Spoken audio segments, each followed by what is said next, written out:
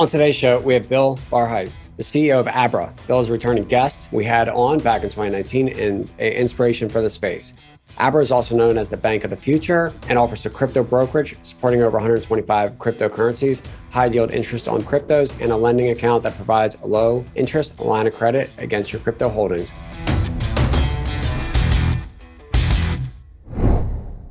Bill, welcome back. Thanks, Joe. Pleasure to be here. So, I guess it's been a little while and a lot of things have changed in the market. So kind of what's happening on your side at Abra and what are you guys offering today? How have things changed? Yeah, crazy times. So the core business has really gone straight up and to the right over the last 2 years, really since the beginning of COVID. We've seen an explosion in user accounts, both on the retail side as well as the institutional side. AUM has peaked at over 2 billion. It's obviously come down a little bit with mark to market on the crypto prices, but it's still way higher than it's been. And I think if we got anything close to crypto prices from the last run up, we'd be at probably 3 to 4 billion in AUM, to put it in context. So really tremendous growth for us. And this is, by the way, a few hundred million pre-COVID. So we're a couple of hundred employees now. I think we were 15 or 20 at the beginning of 2020. So it's been tremendous for us. And, look, these are not easy times to be investing in. Crypto is probably the last thing some people are thinking about. However, it really is prudent if you're really paying attention to what's going on in the markets to say, okay, now when valuations are starting to look in some places like kind of silly low, it really does beg the question, how should I be allocating? What's going to happen over the next 2 to 3 years, given the macro situation? What does that mean for my asset allocation? And Abra is we're not investment advice givers, but we give you tools to kind of help figure this out for yourself. And a lot of people seem to like that. So we're really prepared to help people weather this storm, but at the same time, recognize that crypto is a key part of a sound kind of asset allocation model now. And so we're just here to help people make that happen. And also at the same time, help people with tax issues to say, okay, I'm already, well in the money on crypto. I don't want to sell. How do I get a tax advantage from this? Or I'm prepared for the next run up. And how do I take advantage of that without having to pay massive capital gains taxes, which is a big problem here in the US? So you guys are you broken down in like two avenues right now with like Abra exchange services, we'll call it, and then capital management? Yeah. So we have our retail business and our institutional business. And on the retail side, we have just our straight up self-service consumer model where you can download our app and soon it'll be on the web and you can get up and running in a couple of minutes. And we also have our private client services for retail, which is for high net worth investors, helping people with tax strategy around crypto lending. And then we have our institutional services, which is everything from lending to our funds, which basically offer similar services on the high yield side and lending side, but now servicing a couple hundred institutions as well. Because you guys have some recent press releases with some capital that you guys have raised for some certain funds. Can you kind of give us some insights there? What are you planning on doing? Yeah, right on. So we started a new subsidiary called Abra Capital Management, which we're a general partner in, along with some other folks that help run it. And Abra Capital Management is already managing tens of millions of dollars and growing fast. There's 5 funds involved. 3 are for earning yield on crypto. And so focusing on either institutions or trusts that want to go kind of we call it a K1 route versus a 1099 route, which has a lot of tax advantages if you're planning to hold for a long period of time, because you can basically defer taxes indefinitely. And then the other 2 funds are kind of our what's next funds. I'm using air quotes here. And what's next either in the token economy or in the equity world. So we have an early stage token fund and we have an early stage venture fund, which is a first for us. And the reason that we're doing these is that we have so much access to early stage companies in this space. I can't even begin to count the number of companies that have come to Abra asking for help, asking for us to use their product, asking for listing help, either with us or our exchange partners, et cetera, et cetera. So I've ended up investing in some of these companies. And now, a lot of our investors in some of the other products I mentioned have said, well, hey, I want to take advantage of this as well. And so we've set up these vehicles for them to do so. Now, for these vehicles, is this going to be accredited or a qualified purchaser? What are the qualifications for the listeners? Yeah, these are traditional funds. And so it's accredited investors, institutions. We have offshore feeder funds set up for them as well. It's kind of a traditional asset management fund solution. And so if anyone listening, where would they go just to find out more information about that? Oh yeah, on Abra.com, if you click on institutions or fund products, you'll find it very quickly, and you'll be able to fill out a form to get access to the asset management team. All right, awesome. So why don't we go back on valuations, right? I mean, just 3 to 6 months ago, some of the valuations we were seeing in the crypto market were pretty high, and now those are starting to come down. Can you give the listeners insights to where that was and maybe where we're at now and where maybe the median is? Sure. So I'll start with Bitcoin because that's kind of the bellwether for the space. There's a chart that I like to show that basically shows kind of the median price for Bitcoin going back to 2012. And if you look at that chart, especially on a log chart, it really looks like it's up and to the right, kind of like Amazon from 1997 to 2000 and probably 17 or 18. It looks like it's up and to the right, but Amazon actually fell more than 50% multiple times during that time frame. But when you're experiencing exponential growth, you can have those blips and still basically look like you're going up and to the right. Bitcoin is showing similar trend. Now, what's been interesting about the Bitcoin price is that it's never been more than 1 degree standard deviation below that median for an extended period of time. And it's only reached 2 standard deviations twice. And it bounced off it hard the first time, and it just hit now for the second time. And so my gut tells me that because this recession is coming harder and faster than anyone thinks, we may wiggle that 2 standard deviations for a while. But even if we stay, to put this in context, even if we stay 2 standard deviations below that median for a year, the price still has to get up to 75,000, to put that in context. Okay.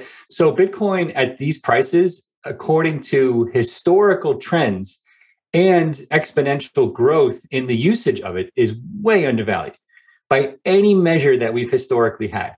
And that includes stocks that also show exponential growth tendencies, like Apple post iPhone, Amazon, eBay during its heyday, et cetera, et cetera. So that's my bellwether.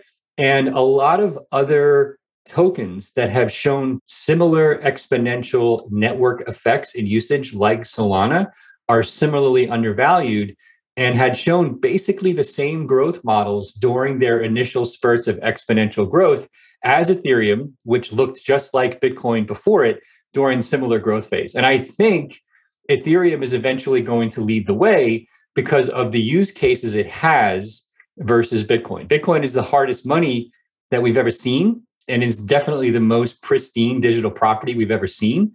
But the use cases for Ethereum are much broader than Bitcoin, and I think will outpace in terms of exponential growth even in the coming couple of years. So there's a few things there. One, I think Ethereum bottomed out somewhere in the 10, 13-ish billion market cap last cycle, right? And Solana's maybe on its way there, right? Do you think that some of these layer ones, maybe like Solana, might show similarities in price as Ethereum did, meaning, kind of bottom out, maybe that 10, 15 billion-ish, and then the exponential rise again over the next 3 to 5 years like Ethereum has? Yes, it's possible. Let me give you the pros and cons, or not necessarily cons, but more like the risks. So so Ethereum, basically, because of its network effects, has looked exactly like Bitcoin, which has looked exactly like Amazon. Back to my earlier example, right? Solana has looked exactly like Ethereum in terms of price mapped to network effects that the commodity has shown. The challenge with Solana is because it's so early and because it's getting use cases driven by the lack of scalability in Ethereum, the question becomes, as Ethereum starts to scale, will we need multiple layer ones? Now, my belief is yes. I think there's going to be lots of layer one protocols that solve niche problems that are going to show exponential growth. Okay, which means that the price models should look like Ethereum, which should look like Bitcoin at scale. And like I said, Ethereum will probably surpass Bitcoin in terms of exponential growth. So my belief is, to your question, there will be several layer one protocols that show that level of growth because of the niche problems they solve. There are some more risks because it's very early, certainly earlier with Solana than it is with Ethereum. I think Ethereum is solidifying itself as having those early network effects, even if it isn't the best scaling technology for crypto that's out there. That ship has already sailed. Is there any other things that you're starting to look at as we move into this next cycle? Oh God, yeah. I mean, look, our early stage token fund is all over this, right? And so we have multiple investments in lots of different types of crypto assets. I can give you some examples. Yep. We're invested in a project called Rune, which I think is super interesting. We're invested in Thorchain. We're invested in Render. I think Render is interesting because there's going to be all this hardware out there once we migrate to proof of stake. And this hardware could basically be used for rendering farms for the metaverse, which I think is super interesting. We still have a position in Helium. Anyway, it's a long list. And basically what it maps to is to kind of put a kind of a bow on it is our thesis on where Web3 is, what the picks and shovels, the platforms are for Web3. And if this idea that the tokenization of everything is coming, which is what we believe Web3 is all about, and Ethereum really represents kind of the core platform for that. It's kind of, we call it the currency of culture and community for the future. What are the platform services in a decentralized world that need to exist around that? I'm personally not very good at picking consumer-facing winners, even though I run one, which I think is going to be a winner. But other than that, I prefer for my investments to look at the platform plays around this that I think that are going to help us on this path towards decentralization. And it's very hard in that model to make equity bets. And so that's where the token economy lends itself. Now, separate from that, we are making equity bets. We've just started. We've made our first that we haven't announced yet, and there will be more that we're working on now. But the equity bets actually become harder because, the question becomes, in a decentralized world, what does a centralized entity offer? And, that's part of our challenge at Abra, to make sure that as a crypto bank, we're adding value in a centralized model in what is essentially becoming a decentralized world. So obviously, maybe people have been around for the last 4.5 years, have seen, these two different cycles where tokens have this run up, we'll call it on like a speculation, come back down, right? And kind of what I think everyone's looking for is like that adoption curve, or just, the utility of these tokens are more tightly integrated into the projects. How long do you think that actually takes? So when you say takes, you mean to prove that the value is there for the token? Yeah, like we have stability into the token model where, the utility, it runs like a flywheel. You think that's another cycle? You think it's like 10 years out? What's your thoughts on just what's happening there? Yeah, it's a great question. I think we're there for Bitcoin, Ethereum. Binance, it was really interesting how they did this, because as a centralized exchange, they kind of create a forcing function on BNB via buybacks and other clever means. Maybe it's achieved escape velocity. I haven't dug in enough to know. It certainly gets usage, but you need it for certain things within the Binance environment. And they've been paying developers and using their venture fund very cleverly to get buy-in for the Binance chain model, which is BNB. And there are some layer twos now. Polygon is super interesting. Matic is interesting. Chainlink is interesting, which, these are projects that I think could achieve escape velocity in a Web3 environment. And some of the other ones I mentioned that we have positions in, they're very early bets. The idea that you would need to put a coin in the machine to render your stuff for the metaverse, which is what Render's doing, could be interesting. But those projects they're unproven. That's why we basically made the bets, because we wanted to get in early. And if we're right, then we generate outsized returns, right? And so that was the idea of the token fund. But to your question, all super early, relatively unproven in most cases, and represents high-risk venture-style bets in a token model. Awesome. And you guys have a rewards token, is that correct? The CPRX? Yeah, we have means that we've adopted it. We didn't create it. It was created by the Crypto Banking Alliance in Switzerland. And we love the project, and it's very early. We're going to be making some announcements at Consensus in early June, explaining where we're going with this kind of next generation stuff. We're going to be working on payments and NFTs, and I can't give it all away now, but it's really all going to take advantage of CPerks as the rewards token, but not only for rewards, but going the other way, where you actually has utility and you can use it for payments, and you get benefits by using CPerks for payments, and it really creates more of a community groundswell and network effect where it becomes a really strong feedback loop. The more people use it, the more it's worth. The more you want to hold the rewards and stake the rewards. And before you know it, like I said, you have this feedback loop. So is that similar to BNB a little? A little bit. I think because we've got so many more projects in the background out of the gates in terms of payments and NFTs, when they first launched BNB, there was nothing but the exchange, right? Because that's where the state of crypto was. And so we have many more tools available to us today than they did then. That's the positive. The negative is that there's so much competition at the exchange level. I can't do what they did, right? That ship has sailed. I mean, I couldn't compete with them on their terms. I have to innovate and add way more value via C-Perks than they had to add because there was nobody else doing it when they launched the BNB token. So that's good for consumers because basically what I'm saying is I have to add way more value now than BNB did at the analogous time 4 or 5 years ago because they had no competition at that point for an exchange token.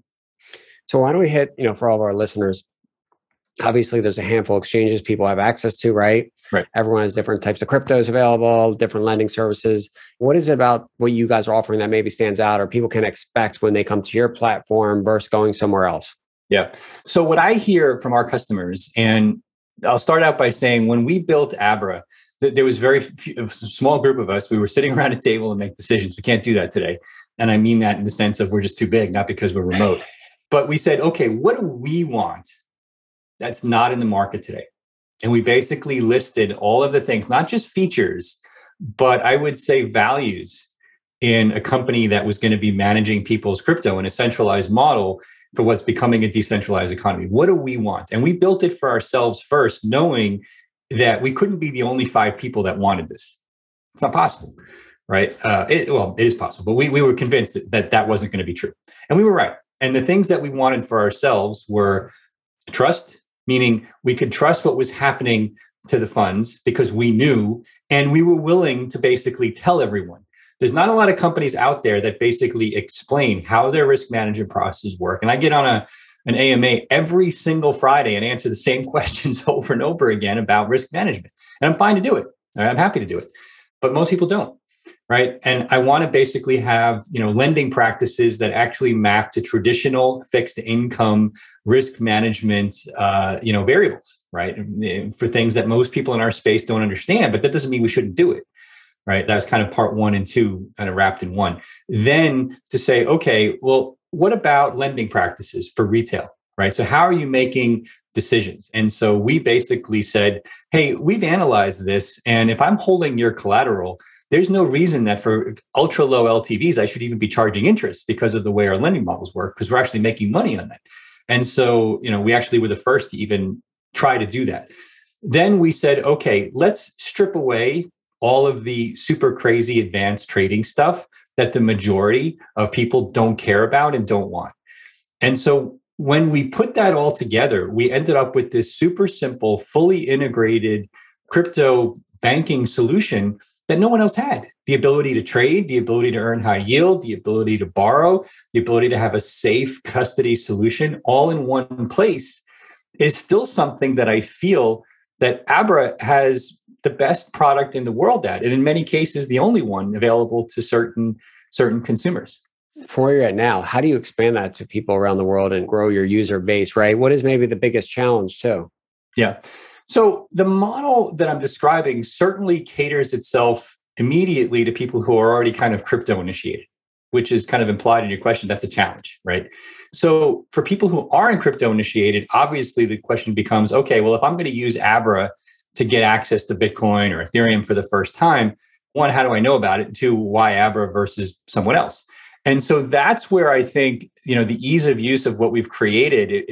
And again, this is the biggest challenge for us by far is awareness. It's not ease of use because I think we're already there in terms of having the easiest to use product. But if you don't know about it, then it doesn't matter, right? And so I spend an outsized percentage of my time now just focusing on marketing programs, awareness programs, public speaking, whatever it takes to get the flywheel continually moving. And then looking at some next generation stuff that I think also represents more of a person-to-person awareness model for Abra going forward to address that challenge. Because, like I said, the average user who's just getting into crypto for the first time is not yet there in terms of, I need to borrow against my crypto. I need to earn yield on my Ethereum. I need to stake. They don't even understand what I'm talking about. They just like, okay, what's the easiest way for me to buy a few $1,000s worth of Bitcoin, a few $1,000s worth of Ethereum, get my toes wet and start educating myself. And so we've built a model which has a spectrum of capabilities from that newbie who has nothing to the advanced user who's saying, okay, I've got a couple of $1,000,000 worth of Bitcoin and I want to borrow $100,000 against it to access the gains without paying taxes. And that's a wide spectrum. And so that's where we are in that exponential growth when you're going from a couple 100 million users to a couple of billion users. But that's the way it goes, right? So we've built a tremendous amount of educational content, podcast and video content, paid advertising models to get the word out for all aspects of this kind of user spectrum at the same time. Some providers out there are definitely expanding customer service, right? So the more retail users you bring on, you tend to need to expand your customer service. And it seems to be a little bit of a problem in the industry as a whole, right? So why don't you kind of hit on maybe yourself, but even as the industry, how can we work on that, moving forward? That was one of the tenets that we talked about when we were sitting around the table saying, okay, what would we want for ourselves? Because you're being very kind in your comments. It's actually been a disaster. Every time there's a run up, I mean, first of all, I'm not going to name the names because everybody who's in crypto knows who I'm talking about. When the price spikes, certain services go down. It's like clockwork, right? It's almost scary the way you can predict who's going to go down based upon certain movements in the price of Bitcoin and Ethereum. And you would think it's like, remember the Twitter fail whale from like a few years ago? I don't know how old you are, but when Twitter first started, they had a major problem keeping the site up when usage was spiking, and they figured it out eventually. And I haven't seen a fail whale in a long time, but the equivalent fail whale in our space, one is still there. We'll see the next when Bitcoin hits 100,000, who's going down. We haven't had that kind of downtime ever. But more importantly, we said we want support to actually be a service benefit to our users and not feel like a black hole. For some of our private clients, we've actually helped them with support in competing services to get their assets off and into Abra to earn yield. And they said, I can't even get them to respond. And not only are you responding, you're helping me with them. And so that's what it takes, right? We have live support options, 800 numbers. You're going to get a call back. We have live support in the app 24/7. To me, if you're asking people to trust you with their money, this is table stakes. And the fact that others don't see it that way is kind of shocking to me still. And it was kind of common sense to us out of the gate that we would invest the money in this because it would come back to us, magnified 100-fold. Is there just a challenge to maybe the profitability or the size of a lot of the retail accounts to what the cost of overhead of that I don't think so. Customer support or anything? That's not really. I don't think so. I think a lot of these companies are run by techies who have a techie engineering mindset, which is great because you can build really cool back-end products. But these are people who are probably not the most socially adept, myself maybe sometimes included. And as a result, sometimes you need a kick in the ass to say, hey, look, you're not helping the average person. You're looking at it from your engineering perspective, and that's not the way the average person thinks. And so sometimes you have to get out of your little bubble and look at the real world. And Silicon Valley, where I live, has that problem traditionally. Apple's good at it. Google's getting better at it. They didn't start out that way. But it's always been a problem here.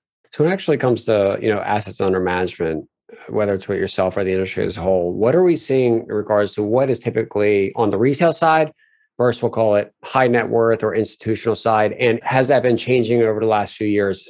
Oh, yeah. So the first thing that we'll talk about is there's been a net outflow on a coin by coin basis from exchanges to other places, whether it's cold storage or services like Abra that have seen a net inflow. So some of our competitors have also seen net inflows. Why are people taking coins off of exchanges? Well, a couple of things. One, exchanges are notorious for getting hacked, whether it's for their own fault or users' own fault via, poor 2FA planning process or whatever. Also, because now we offer yield, right? So if you're going to hold Bitcoin, and especially if you've got 7-8 figures worth of Bitcoin, which a lot of our users do, we have a lot of VC types, private equity, high net worth users. They're saying, hey, why would I want to keep this on a Coinbase when I can move it to Abra? I'll get a few hundred Bitcoin a year in interest or whatever it is, tens of Bitcoin, hundreds, whatever, by parking it there. And I'll dig in on Abra's risk management to make sure that it's a good deal for me.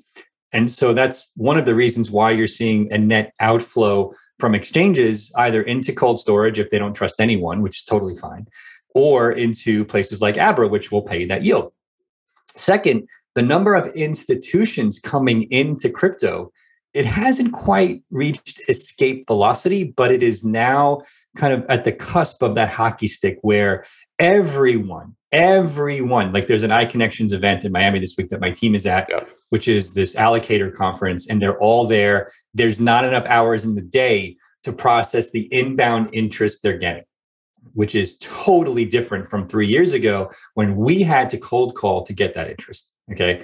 Now it's the other way around. It's a 180. And so that tells you where we're at. Now, what's interesting is the people who were running a lot of those institutions were personally investing in crypto, right? Knowing that it was too early for their funds, their LPs, the old people that were running them or investing in them, whatever. But that's changed now. They're all being asked, what's your crypto strategy? What's your allocation strategy here? The prices have come down. What are we doing? The times have totally changed in this regard. And so are we saying that like majority of the assets management amongst most players has been on the retail side, and that we are slowly moving more of that percentage of that AUM over to the higher net worth? To a certain degree. I think crypto has traditionally been a retail play. Leverage in crypto has been largely driven by retail up until now. Now you're seeing a lot of crypto first funds that are billion strong, especially during the last run up. Maybe they're not billion strong now, but hundreds of millions strong. I don't know. But I think that both are going to show network effects. The thing about the price of crypto is that if you map the network effects, the number of users matters just as much as the amount of money coming in. So a bunch of retail users putting a certain amount in is actually worth more than one institutional investor putting the same amount in because of the network effects that it generates. And history has proven this to be true. It's not something that I'm just kind of summarizing or whatever. It's 100% true. This would have to be the first time that's not true in any network effect based business that I've seen. That doesn't mean we don't want the money coming in. It just means that the price, unless every institution in the world is doing it at the same time to get, business driven network effects, is still going to come mostly from retail over the next few years. And so it can't just be that, a few funds are putting $1 billion into crypto and all of a sudden the price explodes. It's not going to work that way.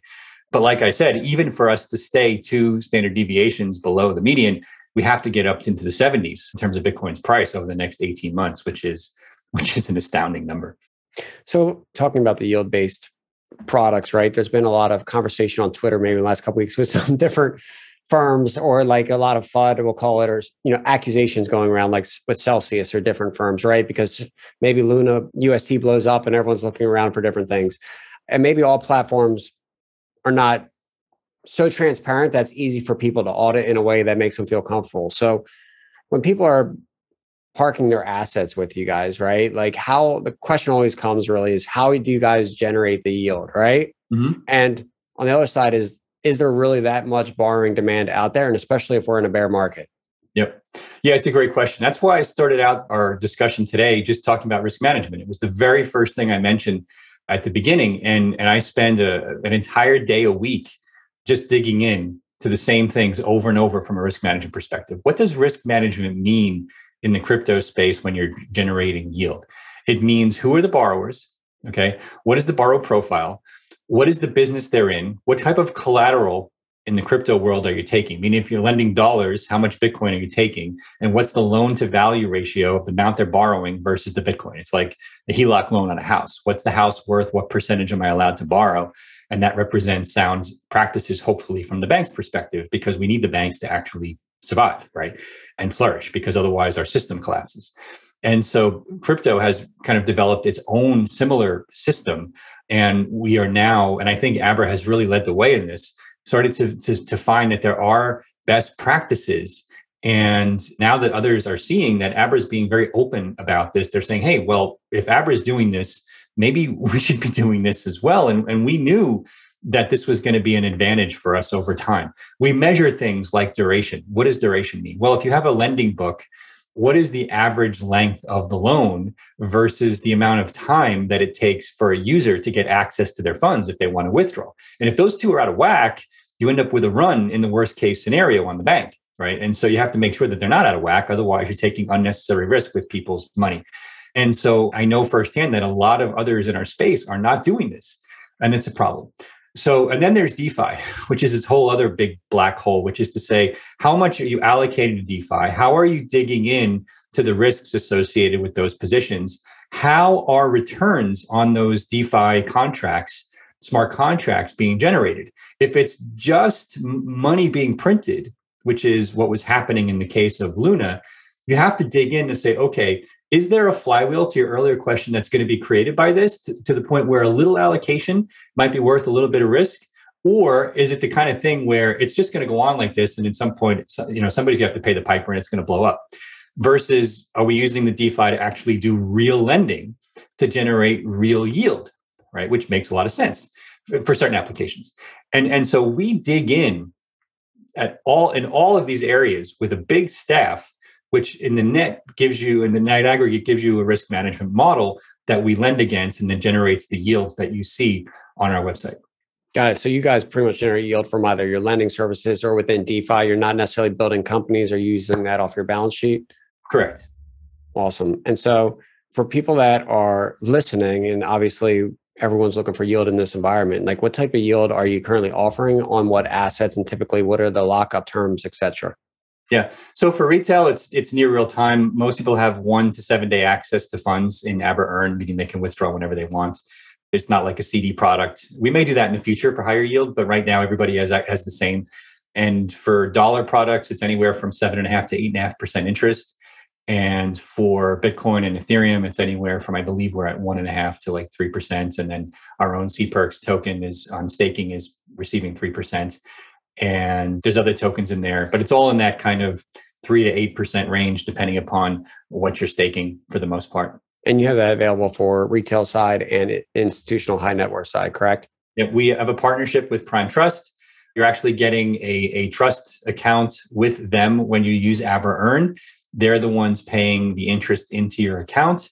And I believe we're the only ones in the space doing that. Got it. So for those that are listening, maybe also have seen BlockFi's notice and their fine that they received, right? Kind of how are you guys from regulatory being compliant and allowing people to participate? Yeah, I'm not an expert on what they were doing. Yep. Mostly I have a lot of lawyers, so I'll say they're an expert on what we're doing. How do we allow non-accredited US people to participate? Right. Well, that was the point, right? And so having this trust account was the key. And the idea being that because they're paying the interest, it's not a money transmitter paying the interest. And we delayed the launch of Abra Earn a long time to put this model in place and to make sure that the financial institution that we were working with was comfortable with that model. And we paid a price for that. It delayed our growth, but we knew that this problem was coming because regulators wouldn't see it the same way that certain other players do. And we wanted to get out ahead of it. Got it. So it's basically like a non-custodial wallet, right? No, I mean, they're effectively a trust bank. They're paying the interest into the accounts. That's it. All right. And what are you seeing from a user standpoint? Like most people reside in the US, or is it pretty much across the globe? How's that made up? So we are operating in 100 countries. Our user base has been huge. We've had over 1 million people now join to get access to CPerks during that launch. It was super successful for us. We're taking a step back now and kind of figuring out the Abra Perks 2.0 model, which we're going to hint at with some of the announcements we're making at Consensus.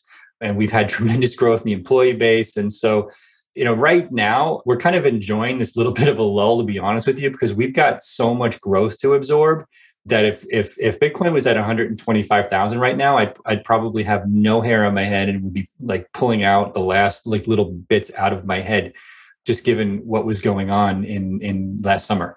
So I guess in that regard, it's good that we're like, while we're growing, it's not as insane as it was like, a year ago, but we are prepared for the next, I think the next big spurt, which I believe is coming this fall. We'll leave off with one last question. That is, I've definitely been a real estate investor for 20 years, and there was some recent article about you guys in Proppy. Yeah. What's happening there? What can people expect, and what products will you have? Yeah, 100%. So big fan of what they're doing in terms of their blockchain-based titling solution. We built a partnership to train real estate agents on what it means to borrow against crypto holdings, how you can get down payments for loans, and really preparing ourselves for the next phase, which I believe is most likely going to be combining traditional mortgages and crypto-backed loans.